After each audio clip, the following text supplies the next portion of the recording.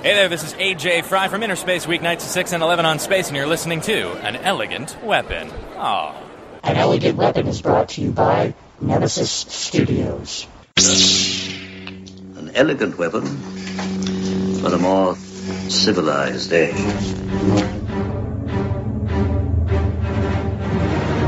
This is a journey into sound.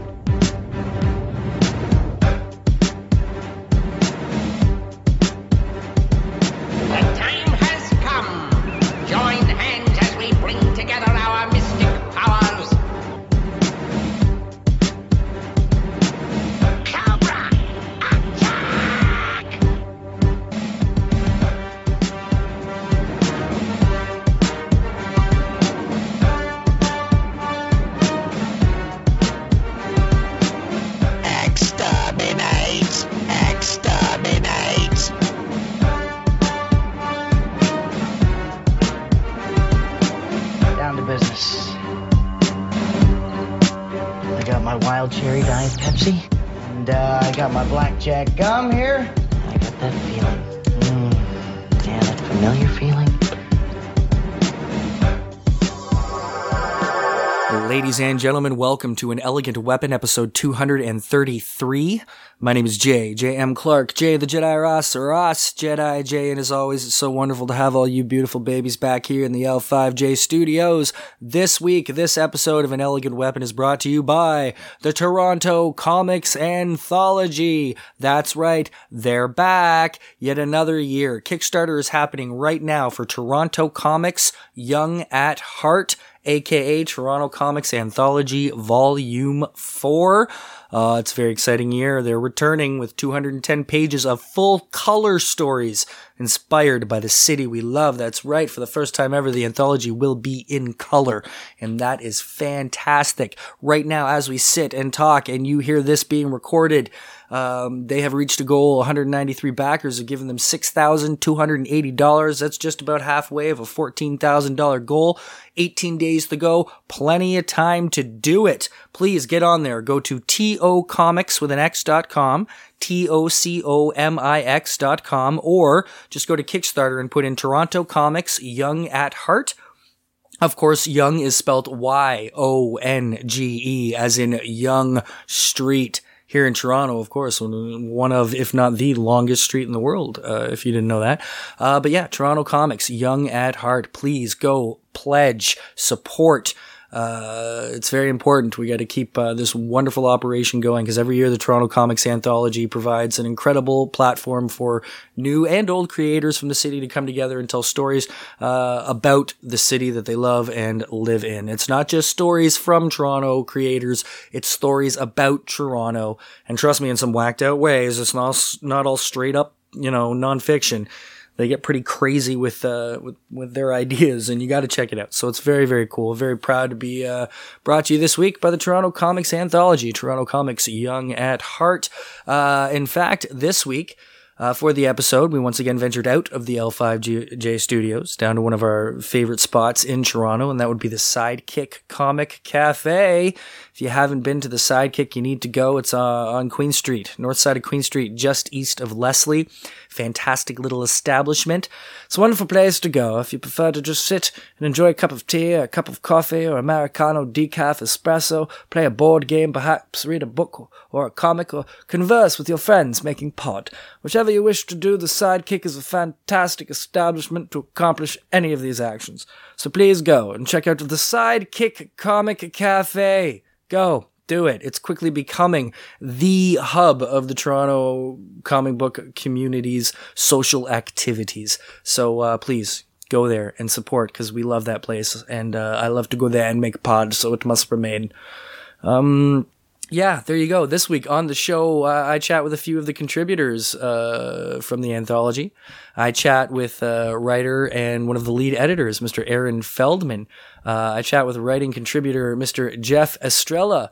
And I speak with, you know him, one of our old zany regulars. That's right, artist Sean Daly. We met up at the Sidekick. one beautiful sunny Saturday afternoon, and we sat and we had this conversation that you are about to hear. Unfortunately, the last minute of the conversation got cut off because I ran out of disk space because we were jabbing on so much. But the last minute, what we were going into is what I'm going to tell you right now, and that's about the Kickstarter itself. Again, go to Kickstarter, Toronto Comics, Young at Heart, YONGE. Yeah, and pledge. They've got tons of cool tiers and rewards and all that good stuff. $5 will get you a digital copy. $20 will get you a physical book and a PDF, which you can actually arrange to pick up at the Toronto Comics Arts Festival if you're going to be there, and you should be, of course, because it's such a distinguished event you must attend. $30 will get you the physical book, PDF, and a print set. Prints from different stories in the anthology. $40 will get you a physical book, prints, PDF, and a t-shirt, Comfy Monkey t-shirt. $50 will get you all the books, and $70 will get you the whole shebang. $70, I want everything. You'll get all 4 volumes of the Toronto Comics Anthology, a bunch of prints, the mini comics they've made, and a Comfy Monkey t-shirt. It's a really, really cool deal. So please, again, go to Kickstarter and support. If you're around this coming weekend, March 17th, the Toronto Comic-Con happening at the Metro Toronto Comic. They might as well make it a comic convention permanently at this point. The Metro Toronto Convention Center. That's right, down there on Bremner Avenue. Beautiful Toronto, Ontario, Canada. March 17th, happening this weekend. I'm very, very excited, but if you want to come down, you can meet a whole bunch of the folks who are involved in the anthology, even if they're just contributors, but you can also meet Stephen Andrews and a lot of the editors there. They usually set up a table, come on down, say hello, maybe pick up the old volumes so you can get excited about the new one, but color. Very, very excited that it's coming in color. But Toronto Comic-Con, you have to be there. All the kids are coming up. We got Bob Sally coming all the way over from Boston. We got Jay Fosgett, Casey Pierce, and Travis McIntyre. They're all coming to bring the Source Point. A little bit of Source Point press in the T-Dot, and it's about time. It's years in the making, and it's a long time overdue. So they're all coming to hang out in the T-Dot and represent the Source Point press. I can't wait to have all my friends here. It's going to be delicious times indeed. So that's right. This weekend, Toronto Comic-Con. I'm going to be bringing you so much epic pod. So much epic guerrilla pod will be made. And I will bring it to you from the trenches like no one else. We will be chatting it up with all them crazy comic creators. So here we go. This week I chat with a few of the contributors of the Toronto Comics Anthology. My conversation from the Sidekick Comic Cafe. My gosh, you have to go there. Please do. But for now, please enjoy my conversation with contributors, writer and editor, Mr. Aaron Feldman, writer, Mr. Jeff Estrella, and artist, Mr. Sean Daly. Here we go. Oh, that's a good idea. Yeah. Well, I wanted to make a McGriddle sandwich with chicken in it, but you can't get stupid McGriddles. Unless they haven't added them yet. I do want to try a sausage McMuffin done like a Big Mac. Yeah. Oh my god. Yeah. Why not? Why not? Would they be like, sorry, we can't? I don't know. They do crazy stuff nowadays. And McDonald's has like a secret menu. They'll make it. At least they used to. I had Well, I know there's a lot of things you could top things up with this, or if you wanted to say, I want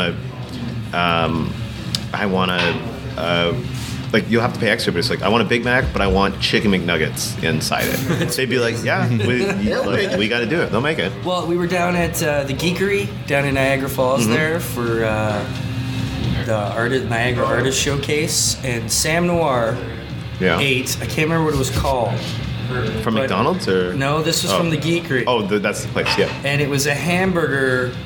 No, it was 2 patties between 3 grilled cheese sandwiches. Yeah, that's like the... Good God. So it was like a Big Mac of grilled cheese. No. Yeah. Did he eat it all? He ate it all. Yeah, oh my God. He's dead now. Yeah. He died. It was this high. It was like a foot high.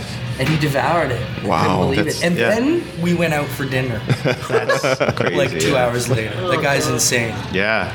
That's not okay. My respect for him has just gone up even more. Oh, it's Like, insane. yeah, that's right? amazing. Yeah. It's Your incredible uncle? things. Yeah. Congratulations on your accomplishment there, Yeah.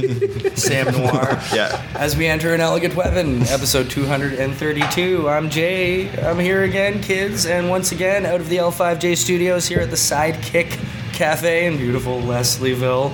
As usual, when I'm here, I'm hanging out with Toronto Comics Anthology folk. This week, Aaron Feldman, Hello. Jeff Estrella, Hello. and our favorite, Mr. Sean Daly. Good day. Good day. Gentlemen, thanks for hanging Sorry, out. guys. Okay, It's okay. favorite. Yeah. We get excited about it. Sean's been Yeah. there since the beginning. Yeah. How long have I been doing this show now? 5 years? Yeah, around there. And, we made contact in the very beginning because I'd always been going to Fan Expo. I've been going to Fan Expo for maybe 12, 13 years. And, but never sat and talked with artists or anything like that much, just got my commissions, said hello. But then I started the show and it became this excuse to start to talk to people more and more and more. And he was one of the first from the very beginning. Yeah. Yeah. I don't know how that happened. Was it you were just walking around?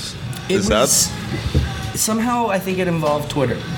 Yeah, I don't know why, because we've been Twitter friends. Yeah, that's since, true, the like, for 4 years, yeah. So somehow there was like a mix of like, maybe we met on Twitter and then I saw you were going to be at the show, so I was like, sweet. Yeah, And then I finally think met that's you, exactly or how it something happened, like actually. that. Yeah. And Yeah. It was a good time. Yeah, 5 years now, Yeah, man. that's bananas. And at the time, you had been, 2 years into even drawing it all? I think I had just started. Yeah? I was just getting into it. I feel like you This that got year. somewhere? No. No.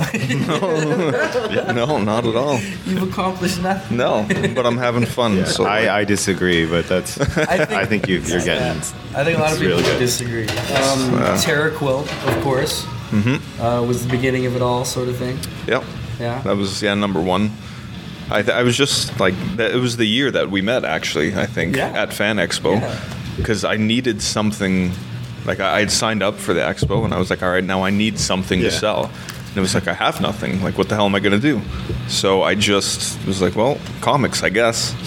Yeah. I guess. Like, why? It's 'Cause you were Comic Con. doing music. I was, yeah. Yeah. And prints and stuff like that. Yeah.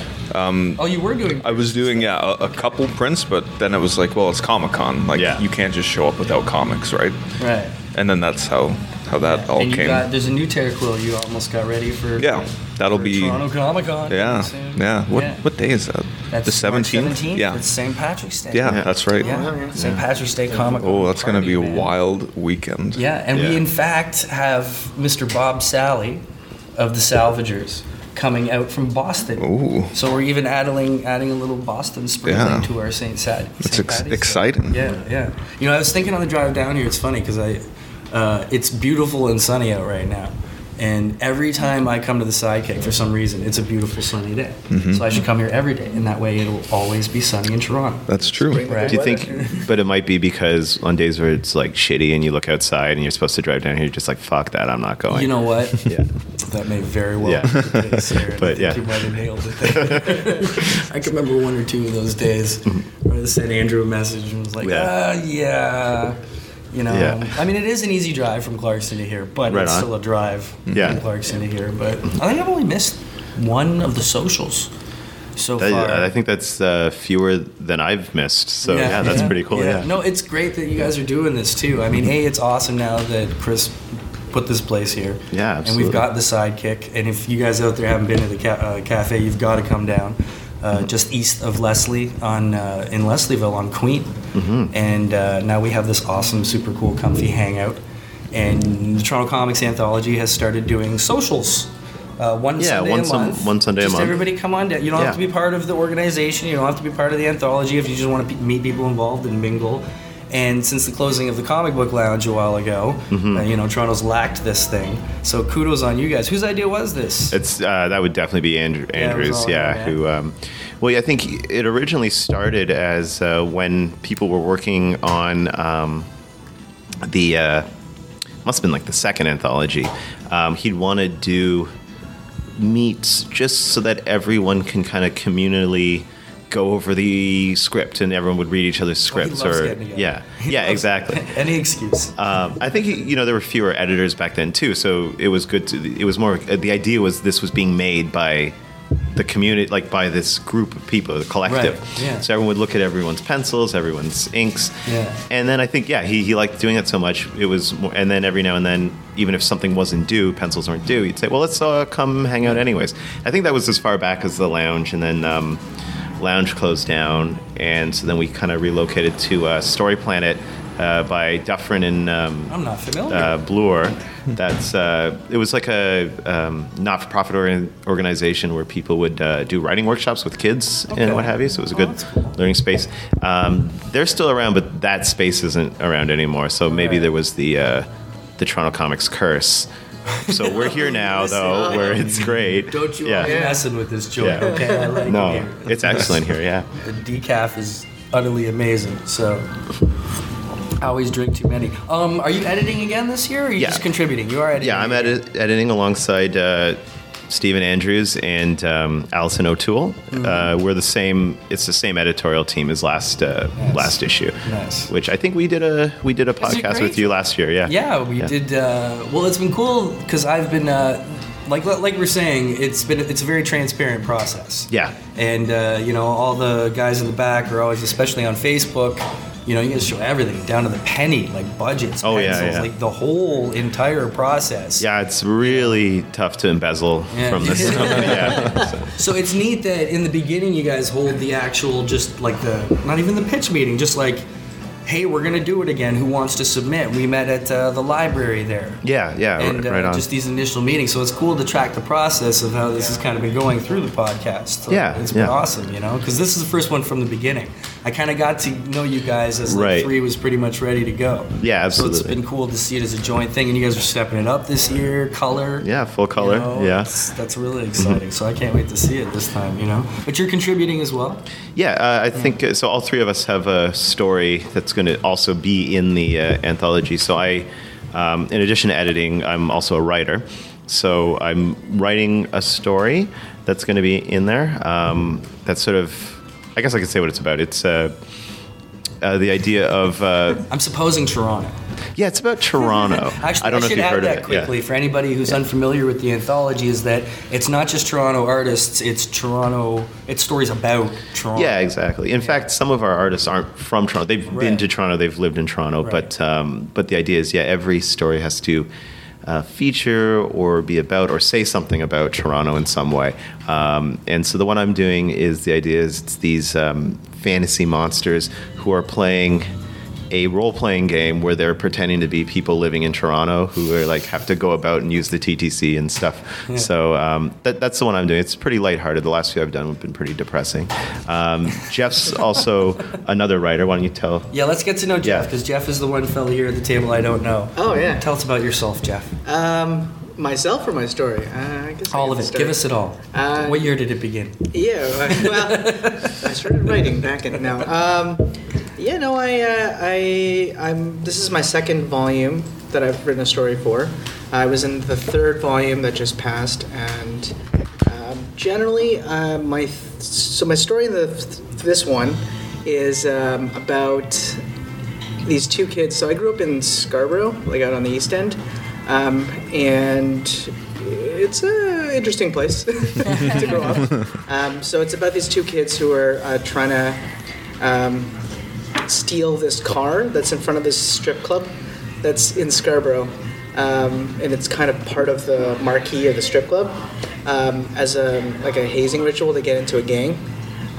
But really it's about their relationship with each other and their desire to kind of get out of this bad neighborhood that they grew up in, which is kind of a thing that I like to write about, I guess. Sure. So, sure. You identify with the situation? I definitely do, yeah. Right. And I did get out of Scarborough, so. And now you're here with us. I'm out. Are you in the core then? Are you living in the city? Well, I've lived all over Toronto, really, actually. So I used to live uptown. I used to live in Scarborough. I used to live downtown. And now I live out on the West End, so I live in the Junction now. So I still live in Toronto. I've basically lived here my whole life. I moved here as really young from the Philippines, so it's my home. It's my hometown for sure. Right on, yeah. You say it, Toronto, the Philippines, and the artists that we have who have come over. Aaron's story, Aaron Ong, shared his story of coming over and everything. And I don't know, it's you guys keep popping up. It's sticking out. Amazing things. No, it's true. It's something about the Philippines sending some talented people over here to Toronto. I think that there's a big following in the Philippines for comics. I don't know why that is, but like they just love it there. And I know a lot of my cousins, and I know a lot of guys that just wanted to do it. They always wanted to draw, and there's a few guys I know that did kind of become more famous and get some credit. A few guys from Scarborough who got out. Probably most famously Francis Manipal. He's from Scarborough. He went to high school with a few of my cousins. So he like is a big deal now. So, huge deal. So that's pretty cool. That like other guys from the neighborhood, other Filipino guys got out. I think, yeah.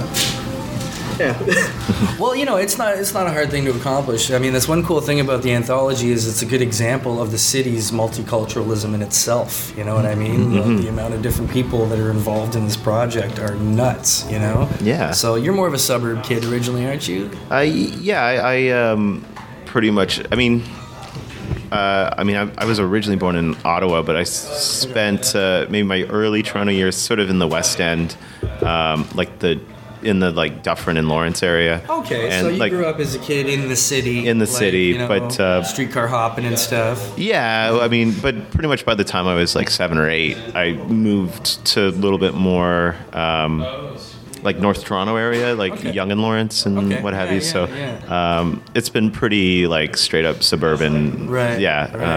Right. Or I guess residential, straightforward. But I'm downtown all the time. Sure. Well, I love running into diamonds in the rough like you, because they're fun to talk about. The kids who grew up playing in the streets of Toronto. Yeah. You know what I mean? Oh, yeah. I've been a Degrassi kid. Yeah. Yeah, it was a weird upbringing. But again, it's the perfect match, the anthology for the city. It really is. And it's cool that, where did it originally come from, the idea to make it about the city? I think that was Ty Templeton's idea. I wasn't involved in the first one, but the story, from what I understand, is that Stephen Andrews, a few other of the original editors, and a lot of the original contributors were all taking one of Ty Templeton's comic book boot camp courses. I think maybe the Writing for Comics course, something like that. And I'm sure there's been a lot of people who have come up through Ty Templeton's classes, oh my God. On your show. Are you kidding? Yeah, it's. I'd almost put it at maybe 80% of the independent creators who are from Toronto that put on my show. I've been through some courses. Yeah, he's kind of. I kind of see him as like the Lorne Michaels of Toronto comics talent. Good analogy. Yeah. So, So there were a bunch of people who took this course, and I think they were at a bar one day, or one night, I assume, and they were kind of saying that it was great to be learning about comics, but they wanted to make comics, and they wanted to make it all together, and they're like, okay, well, we'll get everyone in the class, we're going to make this anthology, and the theme will be pirates who live on an island of garbage. And they were like, this is great, this is so cool. And then they told Ty about it, and he was like, that's not a good idea. He's like, you're all from Toronto. Like, that's one thing that you all have in common. People will want to read about that. So why don't you do a Toronto-themed anthology? And so I think really this is Ty's brainchild. Right. And then, obviously that Stephen Andrews and the other editors cultivated, and they came up with that first volume about 4 years ago. Right. So that was where the idea first came from. Yeah, no, it's amazing. And not just people who've been in the anthology, even though there's so many of them, but, people outside the anthology who've been influenced in some way by Ty, whether even having taken a class or just spent 20 minutes talking to him. Mm-hmm. Yeah, absolutely, yeah, we're very, very lucky to have that here. I mean, we talk about this a lot on this show when we have groupings and get-togethers, but it's unlike anywhere else except maybe New York City, and a lot of the artists working there for the big two are, at least for Marvel now at this point, that DC left, but they've all moved there from somewhere. Right on. Toronto, like nowhere else, has top-tier professionals all across Southern Ontario in oodles and oodles of insane amounts. Like, it shouldn't even be right. Yeah, you know what I mean? It's yeah. almost like they're importing them or something. But the amount of top-tier names and the way they all get involved. And there's this really cool structure in Toronto, from like the indie of the indie, who are able to take Ty's courses and learn something, to like the anthology. And you've got like the Raid Studios. Right. And then you've got guys like Lashley and guys like working for the top who are, so there's so much opportunity. And I've pegged it over the years to the education and the art culture in Ontario. Like, so many museums, so many schools. Other places just don't have that. Do you guys get that sense? You meet a lot of people kind of coming through the schools, and people are actually well educated in art and how to do this stuff. Yeah, well, I think it also really snowballs, right? Because once you start getting the reputation for that, you start drawing people from all around Ontario are going to just gravitate towards this area, even if they didn't necessarily grow up with that stuff.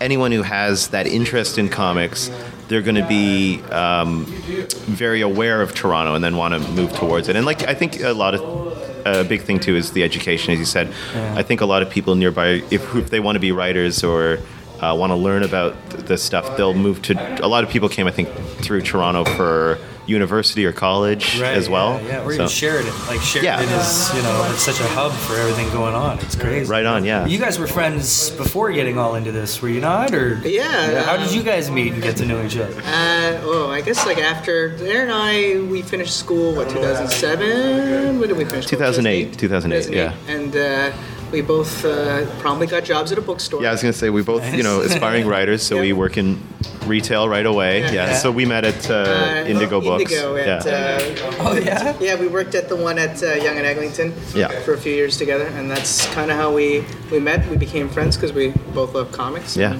Right on. Star Wars and stuff like that. So were you like, come on into the anthology, or do you guys kind of... Yeah, so by the time because I had heard about this around the second volume, when they were putting together the second volume, they put a wider call, so it wasn't just people from that class. Right. So I heard about it. I said, well, okay, I'll pitch to it, and then that's where I sort of became better friends with Steven and the other editors, so that when I was asked to edit the third one, that's when I was talking to Jeff, and who has been, very interested in writing, doing a lot of writing since then, and so I knew he'd be great for the series. Yeah.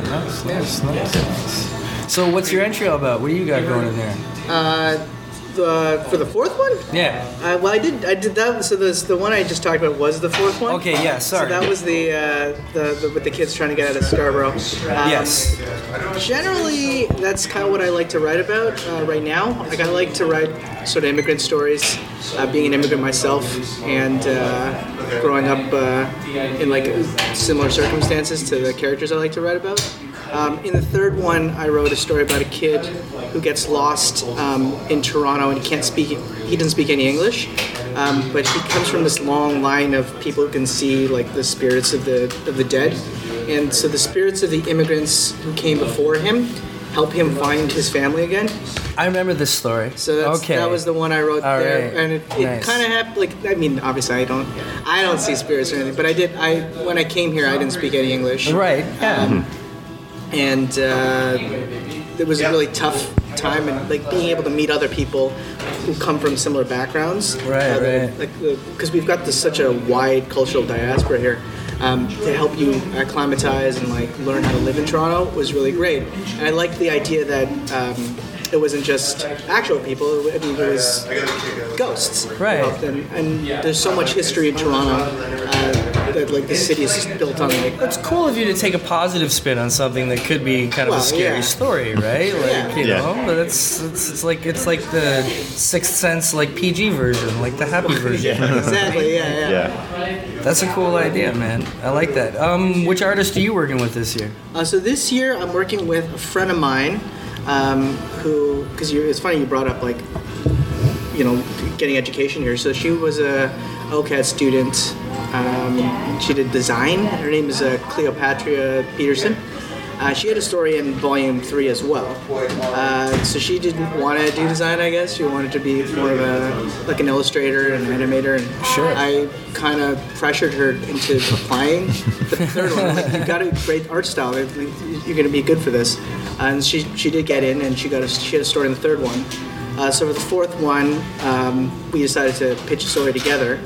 And we both grew up mostly in Scarborough the same way. So she said to me, I want to write a story about kids stealing this car from this strip club because it's hilarious. I'm like, yeah, okay, I can do that. Awesome. And that was kind of how we got together. So she's great. She's a real talent. She had to move back home because she's originally from Kingston, I think, so she had to move back. But I think she's trying to get back into the city because you can never leave Toronto forever, I think. So. Right. But yeah. Who are you working with this year? I'm working with James Reel. He did a story in the second anthology, but he's again a designer, illustrator who works for app companies as well. He works for Big Blue Bubble, the guys who do My Singing Monsters and stuff like that. So I was actually I'm a huge My Singing Monsters fan. So I'm not familiar with My Singing Monsters. Oh, it's this amazing, and I'm not being sarcastic. It's like this really incredible app. That's also like incredibly mind-numbing and stupid, but where basically you just buy monsters and they sing. Okay. And the more you buy, the more instruments you get in the song that you create, and it really taps into just the endorphins of my brain. Sure. Like every 5 hours, I have to go back on and hatch the eggs and feed my monsters and stuff. So Sure. I've been So it's like a Tamagotchi app, kind of. Yeah, kind of like a Tamagotchi, or it's that same Clash of Clans, Simpsons Tapped Out, just freemium game where you just speed things up and tap, and there's no gameplay. Right. Sure. So, but I really like the designs of the monsters. I don't know how much of a hand James had with all that, but I know he works with those guys and does design work for them. That's fun, man. It's cool when you get to meet all the people who do the weird stuff on the side. Oh yeah, absolutely. Like you make chiptunes. Yeah. I do. Still making chiptunes? Hell yeah. You still never have accepted my challenge. What challenge? I've still never heard a Bob Marley chiptune from you. Did you challenge me to do that? I've been telling you this for years. Bob Marley chiptune. Really? Yeah, and you haven't done it. Okay. Sounds like it wasn't a formal challenge, though. You were you didn't take out a glove and slap me in the face. Is this the real? I've bugged him enough. I know. Okay, all right. Because it's always bad religion, which is okay. Don't get me wrong. I love bad religion. You better. It's always a bad religion. All right, then. Let's hear some Bob. You know what? Some reggae. Email me a list. Email me a list. Make it You formal. do original stuff though too, right? I do, yeah. Don't you? Yeah. How do you make a chiptune? Like, is it just getting a Casio keyboard and plugging it into your laptop? Sometimes it is, Really? yeah. But I don't do that. I just use, are you familiar with software? A little bit. Like audio software, like Yeah, Pro a little Tools bit. and Logic Yeah, and stuff. yeah. Just Logic. Really? Yeah. That's it. That's it. Logic and mouse, and you're done. I know it's not very exciting when you say it like that. That's all right. Is there good business in that? No, not at all. Do you just really enjoy it? I do, yeah. I mean, every once in a while. So if you're in an elevator and you hear a MIDI chiptune version of something, does that excite you, or are you instantly kind of toe tapping it? No, it gets me going. Yeah, it's pretty good. There is some business to be made in it, because you always have independent developers and game developers and stuff like that. And there's so many studios around the city that you would have no idea. How did you decide to do it though? How did I decide to do it? Come to your attention? I should make chiptunes. Since you grow up listening to Nintendo music, right? I think we all probably of course had Nintendos and stuff, and I don't know. That was always usually my favorite part of the games. The music, just sitting, just because it's just it's made it's composed to help you think about the game. That's why there's no lyrics in it, or usually, back in the old days. And anyways. Sean, you were a big Final Fantasy fan. Oh yeah, and that's the best music that exists. Yeah, it is. Right. Yeah. I remember being at the warehouse back in the day, when it was the warehouse, and in the orange room. Was it the government at the time? Yeah. How many things they called that thing? Yeah, I know. In the 90s, late 90s, I think it was, and Dr. Octagon was there. Pretty sure it was Dr. Octagon, Ninja Tunes. But he had a version of Castlevania, Have you heard this? Oh yeah. Oh, and it's a crazy version, and that went on, and the place lost its mind. That sounds awesome. I believe it. That song is unbelievable. That version. That's pretty much all he did was just kind of loop over with fatter beats, the Castlevania theme. That's it. Yeah, yeah. Like it's like video game music fans are like their own entity, and they're just as hardcore about music as any genre. That's so Yeah. weird. It's cool. That's so weird. I bet you there's people out there who like freak out about like 50s like commercial jingles. There's probably like whole communities of people Yeah. like, and then within that community, there's a community of the people who just like the cereal jingles. Yeah, for sure. You know what I mean? Yeah. And they're obsessed with that. It's So crazy many- how it breaks down. Oh, I love it, though. What's your entry this year? The story that I'm drawing, I'm not writing one this year. Okay. It's by Stephanie Cook. Right. Yeah. That's exciting. Super talented. Yeah, Yeah. And it's kind of about her family coming from a war-torn country to Toronto. So it's rooted in real life. Right. And it just has a lot to do with her family history. So it's kind of cool to be a part of telling that story. Right. Because it's so personal and, it's That's very, awesome, man. heartwarming. It's cool that it's naturally a lot of the stories in the anthology end up being about new cultures or immigration because that's literally That is- everybody's story. exactly. Like, it's not like they're trying to go that way. It's No, just no, the way the that's- city has been built Yeah. over the years. It's cool. The St. Lawrence Market. I don't know if you know this. The gates of the St. Lawrence Market used to be like our Statue of Liberty. That's where the immigrants first came in. The first thing you came, if you came by cool. boat, I did not know that. when you came by boat, because that's the harbor front wasn't all that far out there. Right. I think the first 2 miles or something of harbor, that's all man-made. Like Okay. the From where lake they used to built go the up to subway, right? the. You know how when you're driving on the GO train, I don't know if you guys take the GO train much, but when the GO train comes into Union Station there's an old house face that they kept on the wall. Okay, yeah, and it yeah. says 1200 Lakeshore Road. The tracks were once Lakeshore Road. So that's kind of okay. how far up it came, and that was all built rubble, whatever. I was always wondering why Yeah. that house was always like. That's just where like- it was. That's crazy. man. Yeah. So the St. Lawrence Market gates were the first thing you saw. That was like your entrance into Toronto. Cool. So that was like the big, that's what the immigrants song. Like Toronto. Yeah, right. So. Sean- Something always stuck in my head because when you know the layout of the city. Yeah, I apologize now, for right, people yeah. listening who don't. Yeah. But when you take away that chunk, it makes total sense that basically from the tracks down, Yeah, everything lines up. Yeah. which sometimes I dream about, maybe that it wasn't made well and it will sink into the lake and we won't have a gardener anymore. That'd be cool. Oh, I hate that gardener. One can All only these hope. people, it's Emerald City Comic Con right now, this week. Yeah, I yeah, don't know yeah. if you guys got friends out there. Most yeah. of us probably do. And Mighty Mike Ruth Yeah, is he there? Shout out. Cool. Yeah. in Emerald City. I think he's having a fun time. But I've seen a lot of pictures from people who are out on the waterfront and on the harbor front, and a few people have just been like, I feel even more shame for my city of Toronto now, because I guess it's just gorgeous, like the way they've got it all Right. set up. Yeah. So I hope that the revitalization continues, because it is nicer down there with some of the parks sure. Yeah, they've yeah, made yeah. and cleaned it up, but. We have a beautiful city, so it's fun to see. That's good. I didn't know that. Sean, did you draw that old kind of the way it looked when the characters are coming into Toronto?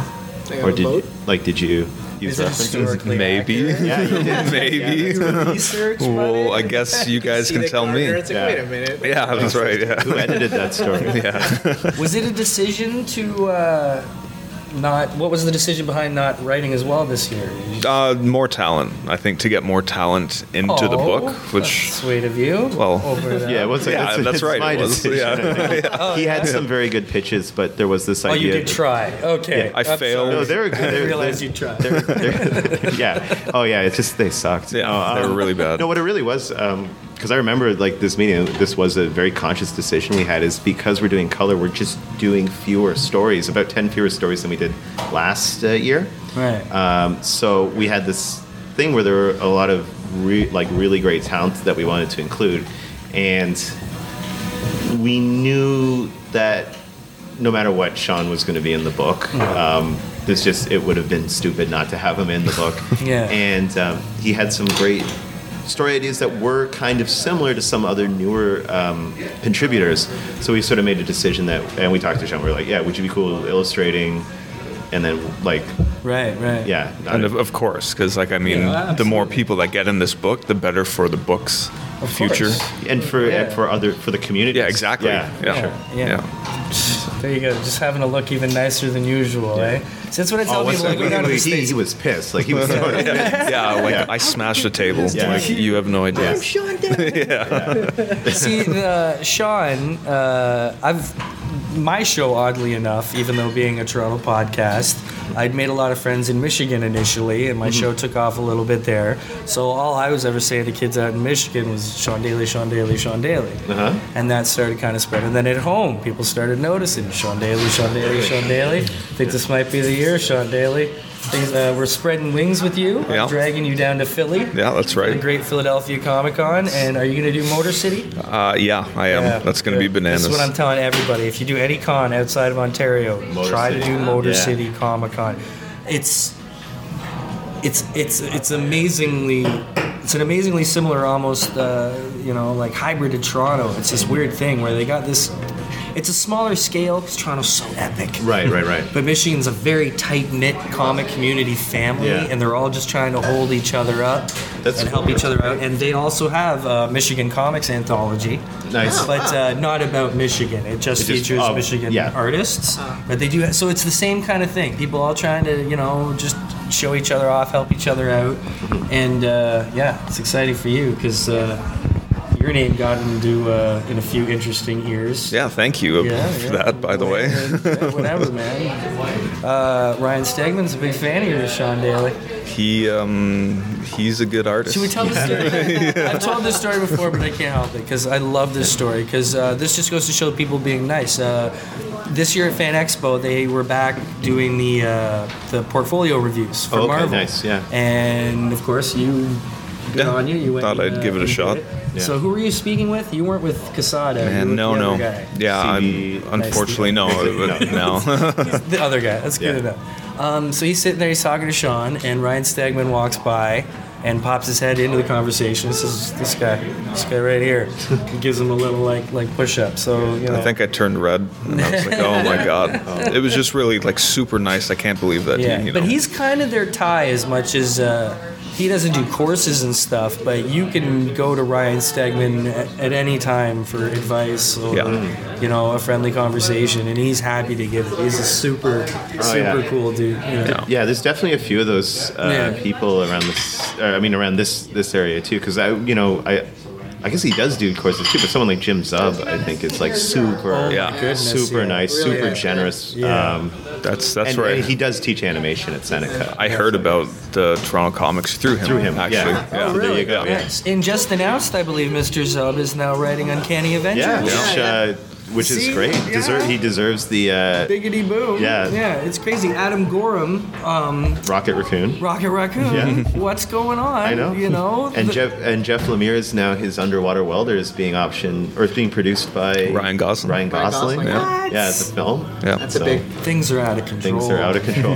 When is this bubble gonna burst? Yeah. See, we've talked about Source Point Press before. Yes. Quite familiar, and it's a publishing company, independent out in Michigan. Yeah. And they're coming to Toronto Comic Con this year for the first time. Oh, nice. It's their I don't want to say Canadian debut because I'm not sure if they've done Windsor.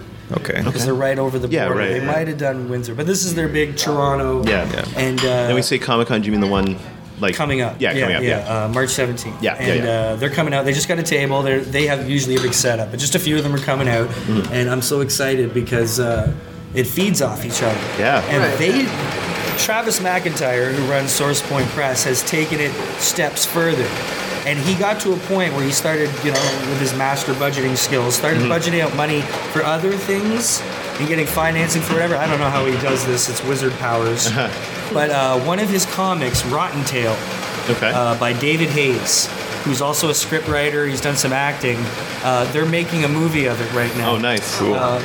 By themselves. Didn't sell the script. They're making it themselves. They raised the money. They did all the... Corin Nemec, Parker Lewis, Can't Lose. Okay. Parker Lewis stars in the movie as Rotten Tail. Oh, nice. And, it's just cool to see how things can grow off each other. And I think that if there's anything missing in Toronto, it's maybe that one thing, you know what I mean? Like Chapter House is kind of it, But chapter houses are kind of classy. You know what I mean? I think Toronto needs a little bit more party, maybe here and there. I don't think Chapter House is that classy. I say this because I'm also an editor for Chapter House too. I'm not trying to say. I don't mean snooty. No, I know you know. I didn't see that, but I'm like, I'm not very classy at all. So, No, but because they have two wings, right? They've got their Chapterverse, which if you were going to say something's classy, that's their they hire artists, they do this, but then they also have their creator-own line, which I think is a little bit more like if you make something, they're always happy to look into. Sure. So there's a bit more. I think there's more grit on the self-publishing side of the Chapter House. Right. Okay, let me put it. Okay, let me take it away from the press thing and make it more of a Toronto, Michigan thing. As far as this can also be applied a little bit to Fan Expo. As much as I love Fan Expo, and maybe the community at times, and even we've talked about this, but like after parties and stuff with Fan Expo.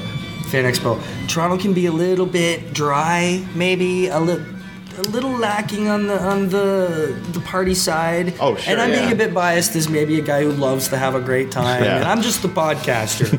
I would never I don't make the comics. I don't. I'm lucky enough to be accepted by this community as someone who loves to promote it and loves to talk to these people. Right. Yeah. And have great conversations. So you try to make it a fun time. But I go to cons other places and it's 72 hours of fun. Right. Do you know what I mean? Yeah. It's not show's over. Let's get dinner. And then It's we go like home that and we got one tomorrow to do. It's like that one Toronto's a bit town of in that. Westworld, right? Like Pariah or whatever. Oh yeah. Like we're just people just running around naked.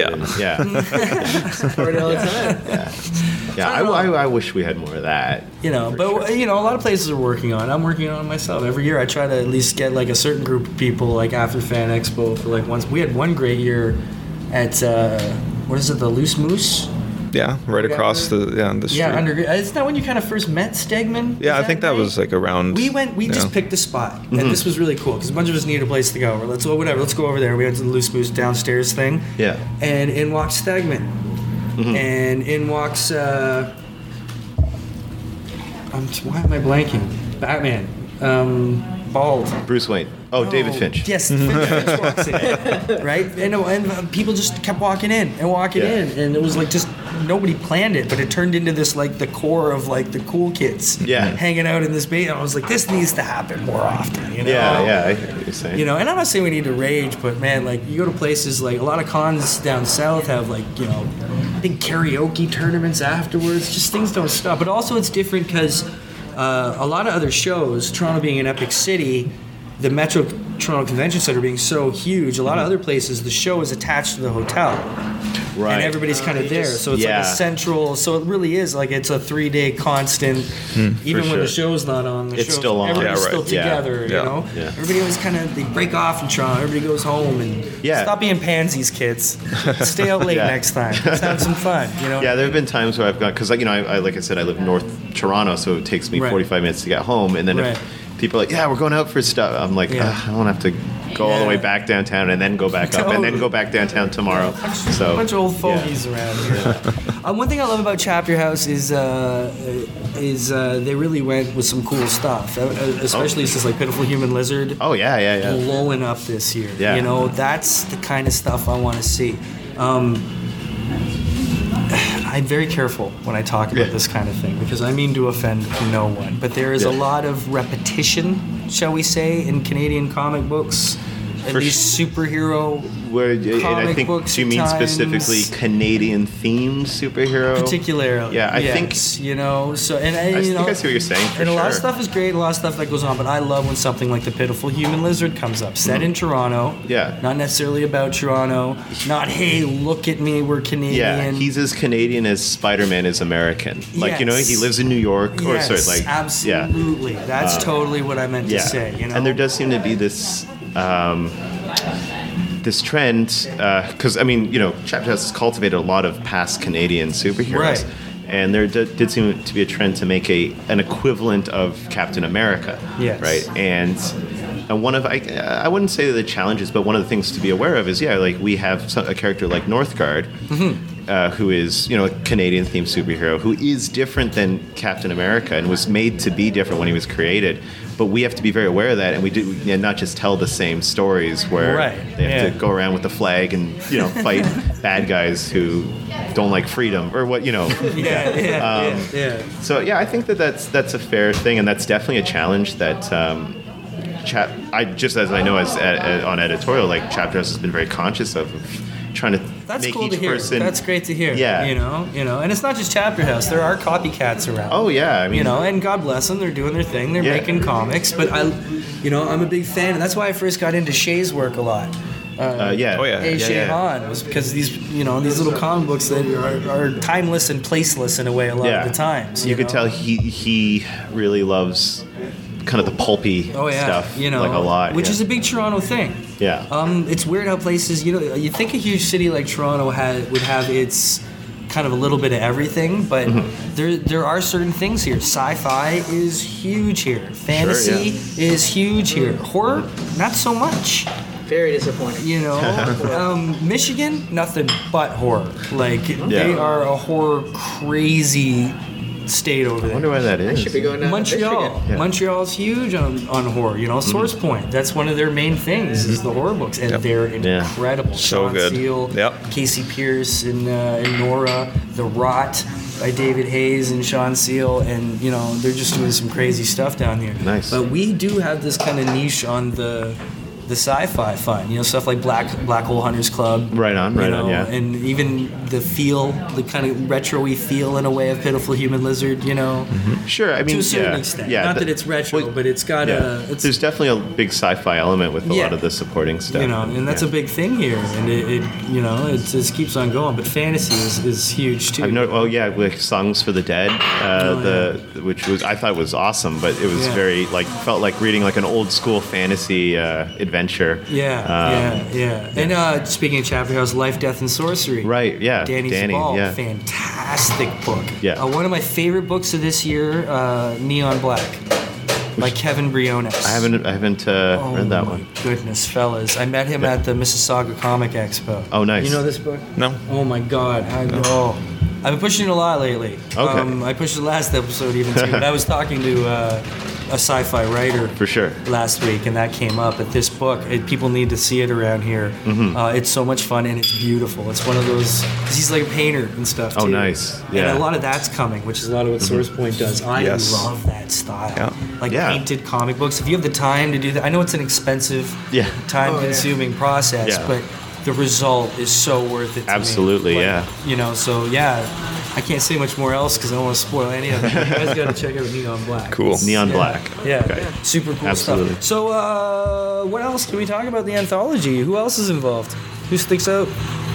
Jim Zub did a cover again, though, yes? Adam Gorham did. Sorry, Adam Gorham. The other guy who's going places. Yeah, the other guy who's going places. This is Adam Gorham's fourth. Jim Zub did the forward last year. He did the forward in volume 2. So we've actually we've been really... No, it's fine. This is fine. Yeah. I had to think about it for a second, and I've been editing these books. So we've had a really awesome kind of lineup of forward writers. Like, we started with Ty, who did the first one, which is great. And then Jim Zub did the second. Ryan North did the third. And now we got Jeff Lemire doing the fourth. So that's awesome. Yeah. Cool. It's been pretty excellent. And then this is Adam Gorham's fourth cover.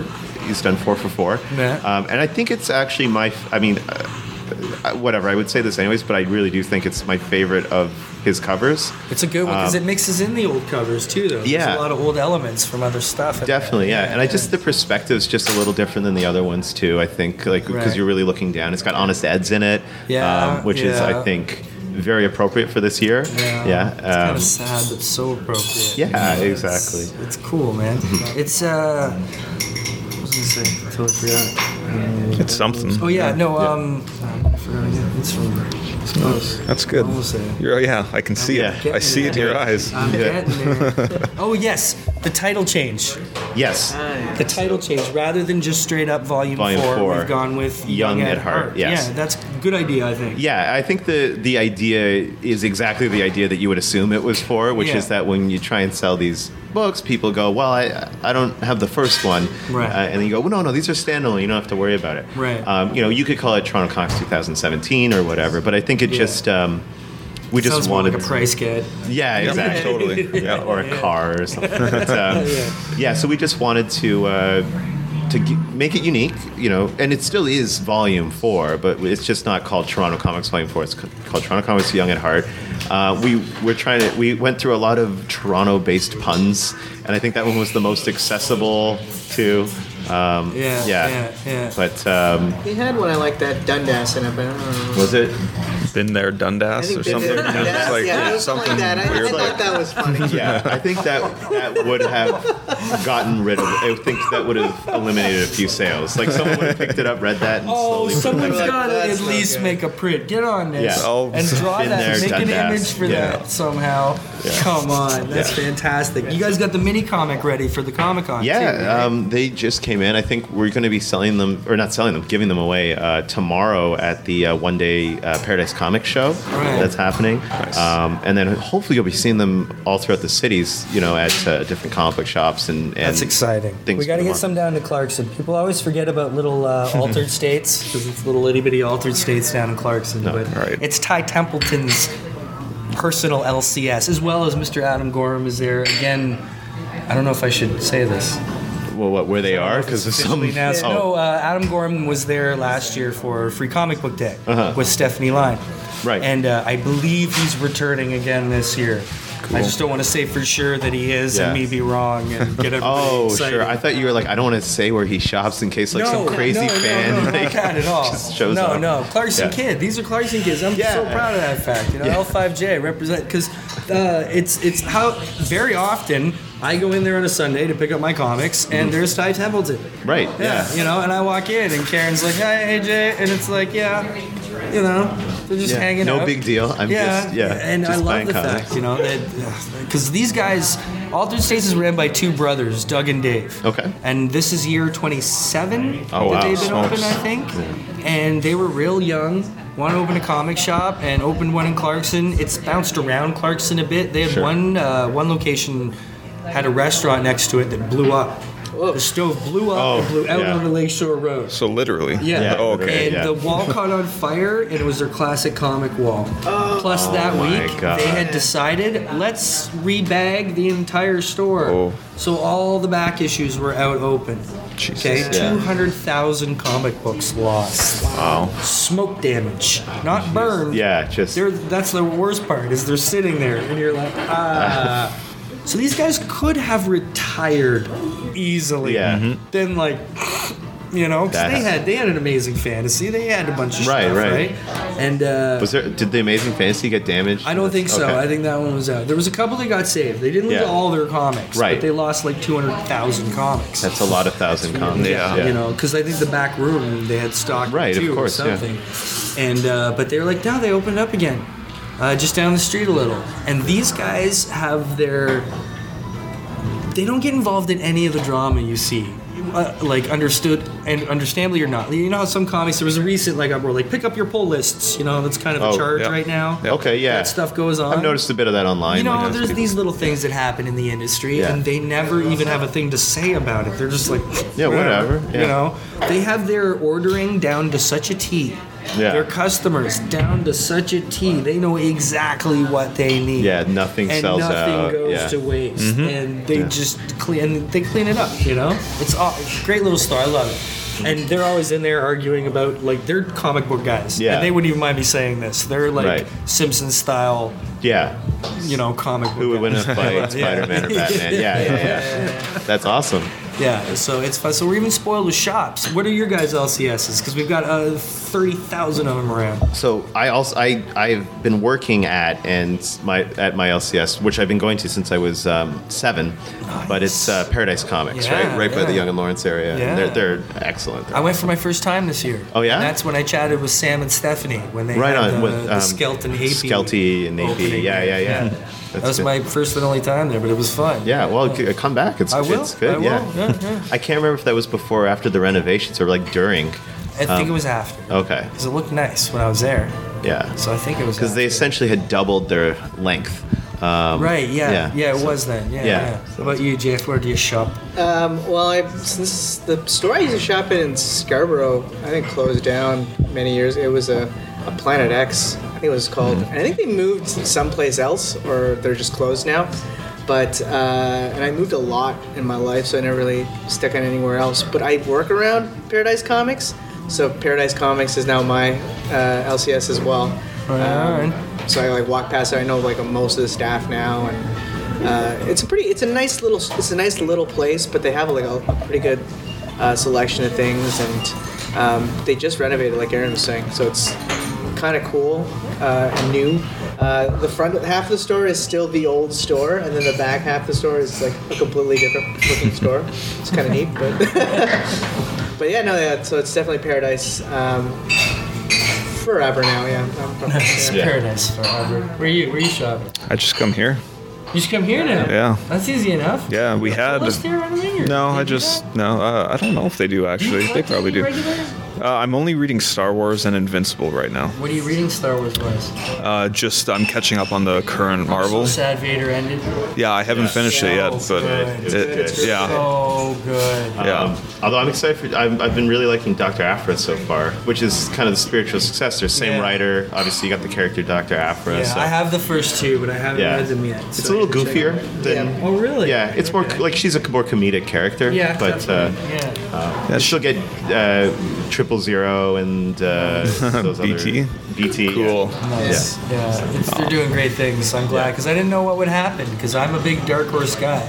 Right. You know, like that's how I got into Star Wars through the comics. Believe it or not. Maybe how I morphed from a fan to a fanatic. I think was those Dark Horse comics Absolutely, for sure. You know, and I have many, and I was such a when the whole thing happened, I was like, you telling me my 6 long boxes mean nothing? Yeah.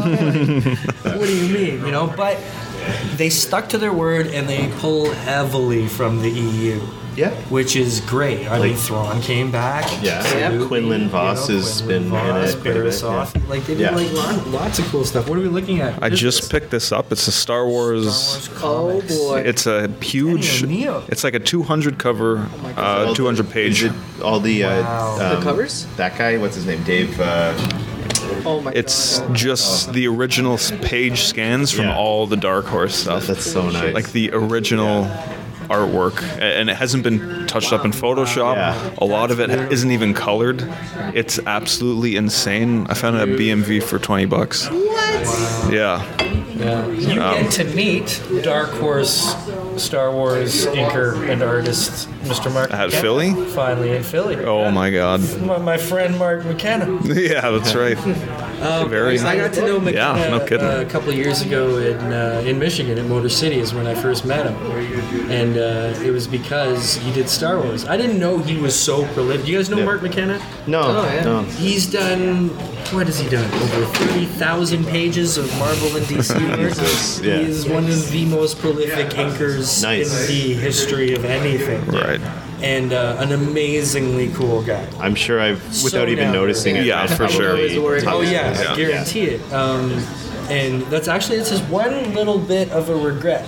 He loves the fact that he's known as like the Iron Horse, right? The guy who's done like more pages than anybody. Yeah. But he's never been known for one character. Right. But I'm like, dude, you're known for them all. Yeah. You know, you did Spidey, you did Avengers, Right, you did yeah. Doctor Strange, you did whatever. You know, and every time something pops up, I'm friends with him on Facebook.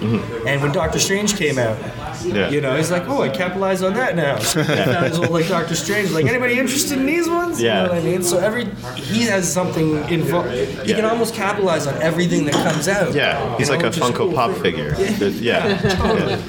But an amazingly cool guy, and I have initially interviewed him to ask him about Star Wars because Yeah. you know I wanted to know because he course. did. What did he do? Empire of the Sun? I think it was he did.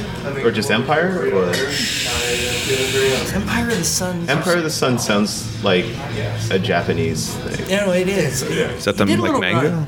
Okay. Yeah. Why am I not remembering exactly? Are we talking He's about gonna kill me. about Star Wars in particular, or something that's not Star Wars? No, it is Star Wars. It's Knights of the Old Republic. Oh, okay. And then subtitle. I think it was just before or after Blood Ties, because he might have done a bit of Blood Ties, I think, too. But that's the same with Star Wars, they reuse shit, too. Yeah. Then they did Boba Fett Blood Ties and stuff, or Jango Fett. Yeah, Jango Fett Blood Ties. I think, yeah. But that's how I initially met him, because I wanted to know about the Star Wars work. Right. And then he starts telling me about his time in the Marvel bullpen. Yeah. And I was just like, whoa, wait a what? minute, Yeah. what? And he's like, oh yeah. So he did all that time, man. It's amazing. Meet him. He's such a cool dude. He does his own book now called Combat Jacks. That sounds cool. Yeah. It's about aliens that come to Earth, but they look like pumpkins. Nice. So it's basically a jack-o'-lantern assault invasion on Earth. Yeah. And it's the coolest story. And he That does sounds a pretty kid's awesome. book now called Banana Tales, which is about a monkey with a banana for a tail. Oh my god. There you go. Like, Yeah. You know, yeah, I need to read I was that. gonna say Sam Noir type. Yeah. yeah, just crazy stuff like like driveways made of hair. Like okay, Yeah. Sam, sounds That good. was probably after he ate that burger and just had this fever Just dream. hallucinating. Yeah. Totally. So everybody here is pretty big Star Wars fans at this table. Yeah, we're Yeah. it's Y'all like enjoyed Rogue One? mixed Yeah. feelings, mixed feelings. Really? Yeah. Really? There's a lot I didn't, but then again, it's because I'm such a hyper fan that there's going to be things Right. I'll see. I'll be like, well, I don't know if I agree with that. Right. But then there's other things that I'll see. It'll be like, oh, that's amazing, you know. Right, So, right, I wasn't I wasn't upset with it at all. You know, the same way I was after every prequel. You know, so. I think it was a fine movie, and it didn't. I was worried that it was going to make me very, very skeptical of the one a year format that they're doing. Right. But I just thought it was like an okay but not amazing movie with a few problems in it, which I think is fine. Like that's Right. as far as if you know, it still had some really great Star Wars moments. Still added some great things to the universe. I think Right, you know. right. I really liked K2SO. Yeah, that He's a was fun guy. Yeah, he's a fun guy. Didn't like Donnie Yen that much, and I think I'm like the only one on earth. I really wanted Donnie Yen to be. the Force. I wanted him to be better, and I liked him fine, but he could have been better. See, what I think is he should have been, and this is, I mean, this isn't necessarily contradicting what you're saying, but I think he should have been worse. And what I mean by that is he's this blind guy who's like, yeah, I believe in the Force, and his friend's like, you're nuts. The Force doesn't help you. You're gonna get yourself killed. Right. And then he just does all these amazing things. Like he can hear the lies in like, or he can hear Right. the murder in what's his name, Caspian's like voice, and he can shoot down TIE fighters with a crossbow. Yeah. Like, and They he's do that, blind, yeah. and he does all these. He fights off 20 stormtroopers. So at the very end, spoiler alert, right? When he's got to flip a switch, and he's like, "No, I can do this. The Force," and they're like, oh, "He's doing it. He's doing it." You're like, "I don't. This doesn't mean anything. Of course he's gonna do it." Yeah, like He he's shot a TIE fighter. yeah, he shot a TIE fighter down. Like, I got you. and I think if he was just this kind of skilled fighter who had been blinded and he can't quit, he thinks he can do it, but his friend doesn't let him. And let's say, you know, when he has that first fight scene, he's not doing this amazing, like, how's your foot? And does all this stuff, where he, like, maybe fights off one or two guys and then they just sort of overwhelm him or Right, something. And then, you know, Baz is the other one, right? Yeah, like, yeah. shoots off them and, you know, he's like, I could have fought them. He's like, no, you would have gotten yourself killed. All that stuff. And every time he tries to do something, there's, like, maybe a little bit of success, but a lot of failure. Okay. So at the end, when he's like, everyone's getting killed trying to flip the I switch, see. and he's like, See, this is I writer can do talking. this. I think it would have been a much braver act, Yeah. because people wouldn't just be, oh, he'll be fine. Like, people would be like, oh, what are you doing? Get back. Yeah. You know, as he walks into this danger, and then it would have been such a triumphant moment when he flips that switch, and it's Absolutely. like, yes, the Force was with him. Gotcha. Because it's Yeah. actually the least impressive thing he does Well, in it's the hard. whole You thing. know, the biggest disappointment is to put Donnie Yen in a Star Wars movie and not Yeah. make him a Jedi. Sure, It's I know what still you're hard saying. for Yeah. me to correlate not putting a lightsaber in his hand is like Yes. good on you for putting him in one. Too Yeah. bad it was one where he couldn't be a Jedi. Yeah. Yet making him a guardian of the will. Thank Yeah. you. Great. You know, Yeah. just that title alone, you know. I really enjoyed it. I have to admit, I enjoyed it more than Force Awakens. Because I was one of those. A few I people just said watched that. A New Hope guys. Yeah. Yeah, right. I mean, Well, yeah. yeah, I think that is a totally legitimate knock against Force Yeah. Awakens, and I think what a lot of people who were fans of it are saying, like, because I'm a fan, I know, Yeah. like Shane Kay, he was like okay with it, but the whole idea is like, Episode 8 cannot be Empire Strikes Back, no, and if it is, then the whole trilogy is a write-off. But if Force gotta be Awakens, new. It's gotta be new. if Force Awakens was saying, hey, it's, you know, this, we're taking control of this thing, we're going to give you something familiar just so that you know that, like, this is for you, the fans, and then we're going to start taking things in our own direction. Right. Now, the problem is that's also what they said with Star Trek, the first Star Trek reboot. Yeah. And then people were like, well, okay, it's kind of like it's just all things we know. As long as the second one isn't just Wrath of Khan, it should be okay. And then it was just Wrath of Khan. Yeah. So that was a big problem. Yeah. But I think that like Rian Johnson is smart enough, and I think people have been vocal enough that they don't want just, Luke training Rey. She goes and then finds out that Snoke is her dad or whatever. And then, meanwhile, Poe and Finn are on the run from the Imperials. Like, if it's just the same and their base gets overrun. Let it be. They can't. They gotta change it. I mean, there was recent talk of what did J.J. Abrams, a few other people were saying that Mark Hamill might win an Oscar for his performance in this, which they say about silly things like they say that. that. Yeah. But I'm more excited about Episode 8 than I was for Force Awakens or Yeah, me too. Because I'm a Jedi guy. Yeah. I wasn't even a Star Wars guy. I'm a Jedi guy. I collect lightsabers. Oh, I see what you're saying. Yeah. Jedi. So these are the last ones. That's it. Yeah. I just need some lightsabers. Let's make stuff happen. Yeah. So I will freely admit I cried a little when Darth Vader came out at the end of Rogue One. that was amazing. I just actual tears in my eyes. So that's another thing, because I love that moment. Yeah. I loved it. Great. How much better would that moment have been if you didn't have that stupid scene of him on Mustafar with Krennic? Yeah. When he's living. If they just talk about him. And you don't, and they keep saying, "Oh, Darth Vader's coming," and then he shows up, and you hadn't seen him the whole time. The whole time you're like, "Where's Vader? Where's Vader?" Yeah. And then you've got those troopers heavy. or those Good point. rebels lining up at the door, and they're just something's coming for them. They don't know what it is, and we know what it is. Right. And then just that scene, that would have been so cool. Yeah. Instead, you've got be careful not to choke on your aspirations. It's like, oh no. With his weird neck thing too, it looked like a Halloween costume. Yeah. Well, they used the costume from A New Hope. Oh, really? Yeah. But there was still something wrong with that. It was kind of weird though. Yeah. If you haven't seen it in a while, I don't know, I Next think to him, the same. It is. Oh, yeah. And Chest plate kind and of sticking out. and his mask wasn't shiny. It was dull. Sometimes his cape is under. Sometimes it's over. Yeah. Sometimes it's tied with a little bow. Yeah. Okay. Memory is a funny thing, yeah. Yeah, so I'm super excited for Episode 8. I do like that they've brought a little bit more mysticism to the Jedi.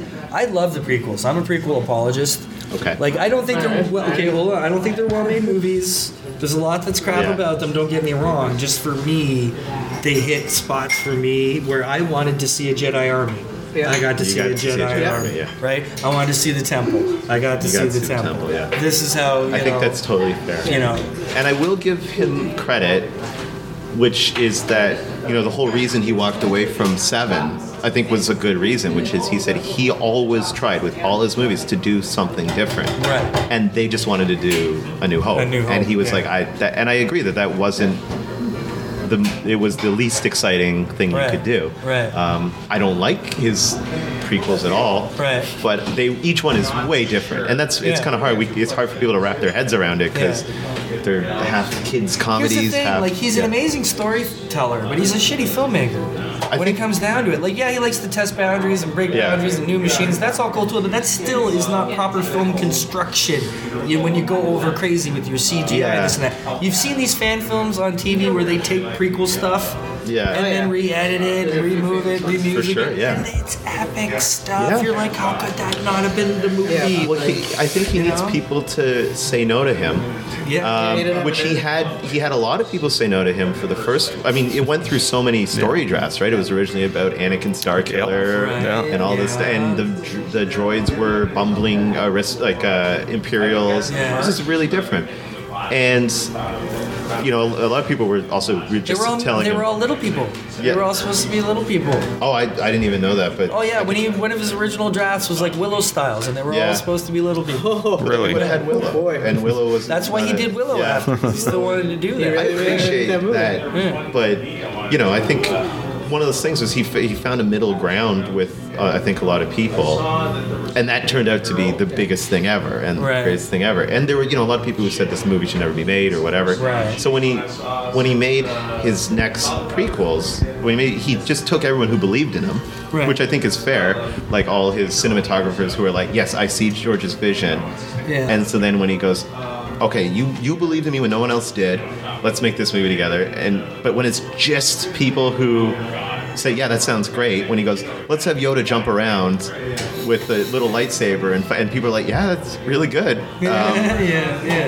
There was no, like you're saying, someone needs to rein him in a little, right? Absolutely. Yeah. You know, and I like that they brought a little bit of the mysticism back, where like even in Rogue One, seeing Jeddah and like the old monuments and the old Jedi lying in the sand, and I love that kind of stuff. Yeah. That's one thing. They made the Jedi a little too proper and a little too militaristic for me, but For sure. I still got to see a lot of the cool stuff, you know. Like, you know what's big for me? Did you watch Tartakovsky's animated Clone Wars? Yeah, sure. Still the biggest shame in the world that they're not part of canon, especially leading right into Episode 3. Although they introduced Grievous, right? So Grievous. True. Yeah. I mean, in a way, I guess they knew he was going to be in the movie anyways, but very cool stuff like you ever see that one where Anakin went to a planet and saved like that race of people, and it had been prophesized that he was to come and do that. That was a really cool teching up the guys. Yeah, additive, you know. And there was like, you know, there was a good scene when he sees the cave paintings of like becoming Darth Vader, and he's like, I wonder what that means. I'm like, I know what that means. Yeah, that was. we know what that means. I know what that means. Yeah. So I love the fact that they didn't just like, oh, we'll pick and choose from the EU. They have pick and chose heavily. Yeah. Which it makes it more fun to wonder about Episode 7. Like, how is this going to work out? I don't think she's Luke's daughter. I don't think she's Obi-Wan's daughter. No, I've got my What's your theory. theory? Come on, share. Look, it might not be right, obviously, but the thing that, to me, again, I'm saying this maybe partly as a storyteller, I think the thing that makes the most sense to me is if she is either a descendant or a clone of Emperor Palpatine. I think so. You think they'll go with that? So I got a few reasons for that, but one of the ones I think is that I think a complaint of Episode 7, which has some validity, but we have to see where it goes, is that she's way too powerful. Anytime she's come up against a problem, she can solve it on her own. Just as she's like, Kylo Ren wants to mind probe her. Yeah. She's never done Jedi stuff before, and she just out mind probes him. Yeah. You know, in a lightsaber battle, she's just a better. And that's fine, but there needs to be, I think, a balance of power. And if you find out that she was, you know, and there's all these ideas of, the First Order being like neo-Nazi and whatever. Yeah. This idea of that she was originally a secret weapon to, destroy the Republic or whatever. Well, as was it one of the new books that came out has revealed more about the plans, about how Snoke is actually from he's from the unknown region. Like, did they say that for sure? Yeah. And that the Emperor did in fact have contingencies. Right. So there you go. Right. So they pretty much confirmed that that's how the Imperial Remnant survived. Yeah. Was able, because I think we had the wrong impression. It also says from the First Order in the Force Awakens, where they're not like an empire. They're not the dominant force. I read they're less powerful, less influential. Yeah. Right. They're smaller. I read they had I work in a children's toy store, and they have this all these Star Wars encyclopedias that I read when there's no customers around, or when there's customers around. And there's a whole section about what happened, and apparently, after the Empire collapsed, they had this big civil war, and the final fight was over what's the planet that Rey lives on? Jakku. Yeah. And that's where they defeated them, but the Empire surrendered to the New Republic, and then they just did the Treaty of Versailles, which was I'm like, oh yeah, because they're idiots, just like they were. What was the Truce of Bakura in the books? Yeah. So they just you guys stay over there, and you're not allowed to make weapons, and it'll be cool. And they're like, no, that's not gonna be cool. They're gonna totally make Star Destroyers. They made a giant Star Destroyer and a giant planet-killing gun again, and I'm like, well, of course they're gonna do it. It kind of bugs me that Luke would be hiding for so long, and then just simply finding him is going to bring him back. Do you think that'll be part of the turmoil, whether he is willing he seems to be going through a lot of conflict for the 3 seconds that you saw him. He went through 5 emotions. How long has he just been standing there since Rey was a little 5-year-old? I think it's pretty obvious she was in his academy. See, what I think it was. It seems pretty obvious. Going off of my theory is I think that they were launching this attack. They're going to make her as this weapon. Yeah. Luke and a few people led some sort of infiltration to try and stop this. They're going to go destroy this weapon, and they find it's just like a little kid, and they're like, well, we can't kill her, but we can't let anyone find her. So they go and they hide her on this planet. Right. So that's my whole. What do you think made Genesis. She's Genesis. She's Genesis from Nice. X-Force. What do you think made Kylo switch? Like, how do you think that relationship between him and Snoke would Do you even want my start? other theory? Well, Which is, I'm just going to lay them all Just out. gonna go first. Yeah. I'm curious. Okay, so I If you think have an Snoke idea. is, and this could totally be wrong, but in that crappy Mustafar scene, Yeah. when he's got that weird kind of wrinkled servant who they have this weird close up of, who's like, "There's a guest here to see you."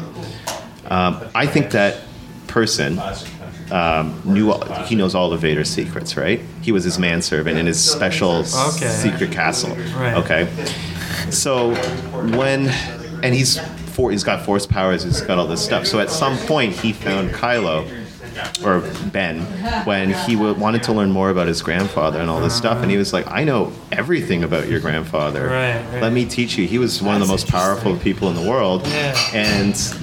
And I think he was the only one with the authority to say all this stuff, because anyone else who knew anything about him is dead, or like Luke doesn't know anything about Vader, right? Like he just knows. That's one thing, he they is his open a father. lot of questions. Yeah. Like episode 8's got a big plate full of stuff to deal with. Yeah.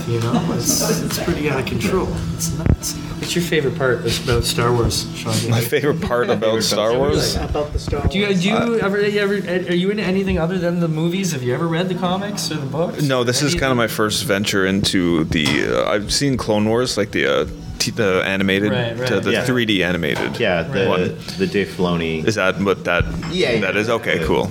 Yeah, that was amazing. I love that. You So didn't see the 2D animated? No, the I guy who didn't. did Samurai Jack? no, I haven't seen that. I've seen the art. YouTube a lot of those. Yeah. It's pretty sweet. Yeah, I heard that was really It good. was torturous though, because originally they showed them on Cartoon Network once a week, one chapter, and a chapter is only 2 minutes. What? So they showed that to you. There were for these little 2 minutes. segments. They were like In little between, shorts. like, After TV week. shows. Oh, I think more than Jesus. 3 minutes, but like Yeah. 7 minutes. yeah. They're like a long commercial. Yeah. So together, did they form like an hour or 2 hours or something like They put them that? all together in the end. It's like an hour and a Yeah, half. yeah. It's like a movie, right? Volumes of it, but Okay, cool. These comics you're reading now? Are Yeah. These are Yeah. like kind of the first Star Wars stuff that cool. I've read, Yeah. and then we play the card game. Yeah, which is very exciting. Star Wars Destiny. It's the card and dice game. Yeah, card and dice. Yeah, just when you came in to the cafe, I had just opened a $50 card. Oh, yeah, nice. Yeah. it's a Darth Vader. Yeah, it's a good game though. Yeah, it's a good game. Excellent. Yeah. Good times. Yeah. Well, that's a good chunk of time. It's a good chunk of time for a podcast. Yeah. What else? What else can we add? Kickstarter. Oh shit! Yeah. Of course. You should plug it. We should talk about yeah. it a little bit. Yeah. Oh, Andrew's probably listening to this. It's like, what the hell is going on? They talk Like, about stuff. sure enough, I have to run right now. Is that Go. Yeah. Fine, go. You've staged good? it out. Yeah, that's right. That's okay. Now that we're talking about the good stuff, Yeah. I'll- Do your thing. Yeah, okay. So, thank you, Sean. Yeah. No, like, hanging out. sorry, I got to run. No, it's okay. We're just going to quickly say rewards and all that good Yeah, stuff. absolutely. Do you want to stick around because you're part Actually, of if the this is rewards? I sure. want to talk 5 about minutes? this. Yeah. Not even- All right. Okay, so if you go to tocomics.ca, oh my With an God. X. Let me actually just look this up, make sure I have Yes. the exact right. With an X. tocomics with an X.com. Yes. TOCOMIX.com. If you're interested in this anthology, it'll redirect you to our Kickstarter campaign, because we're currently trying to raise money for the month of March to fund the printing and distribution of this anthology. So you could pre-order your own copy for $20. You get a physical copy of the anthology plus the PDF. In color, full color. But really, you can donate as much as you want. Okay, kids, there you go. Like I said, unfortunately, we got cut off due to running out of disk space, but these things happen during GorillaPod. But my extreme thanks to Mr. Aaron Feldman, Jeff Estrella, and Sean Daly for joining me on the show. Before we so rudely interrupted and cut off Mr. Feldman, he was describing all those cool rewards and such that I described at the beginning of the show on the Kickstarter. So please go today, donate, pledge, support Toronto Comics this weekend. Toronto Comic Con, March 17th. We're going to do it up, kids. But until then, that's all we're going to have this week on An Elegant Weapon. Take it easy. I got my wild cherry Diet Pepsi. And I got my blackjack gum here. I got that feeling.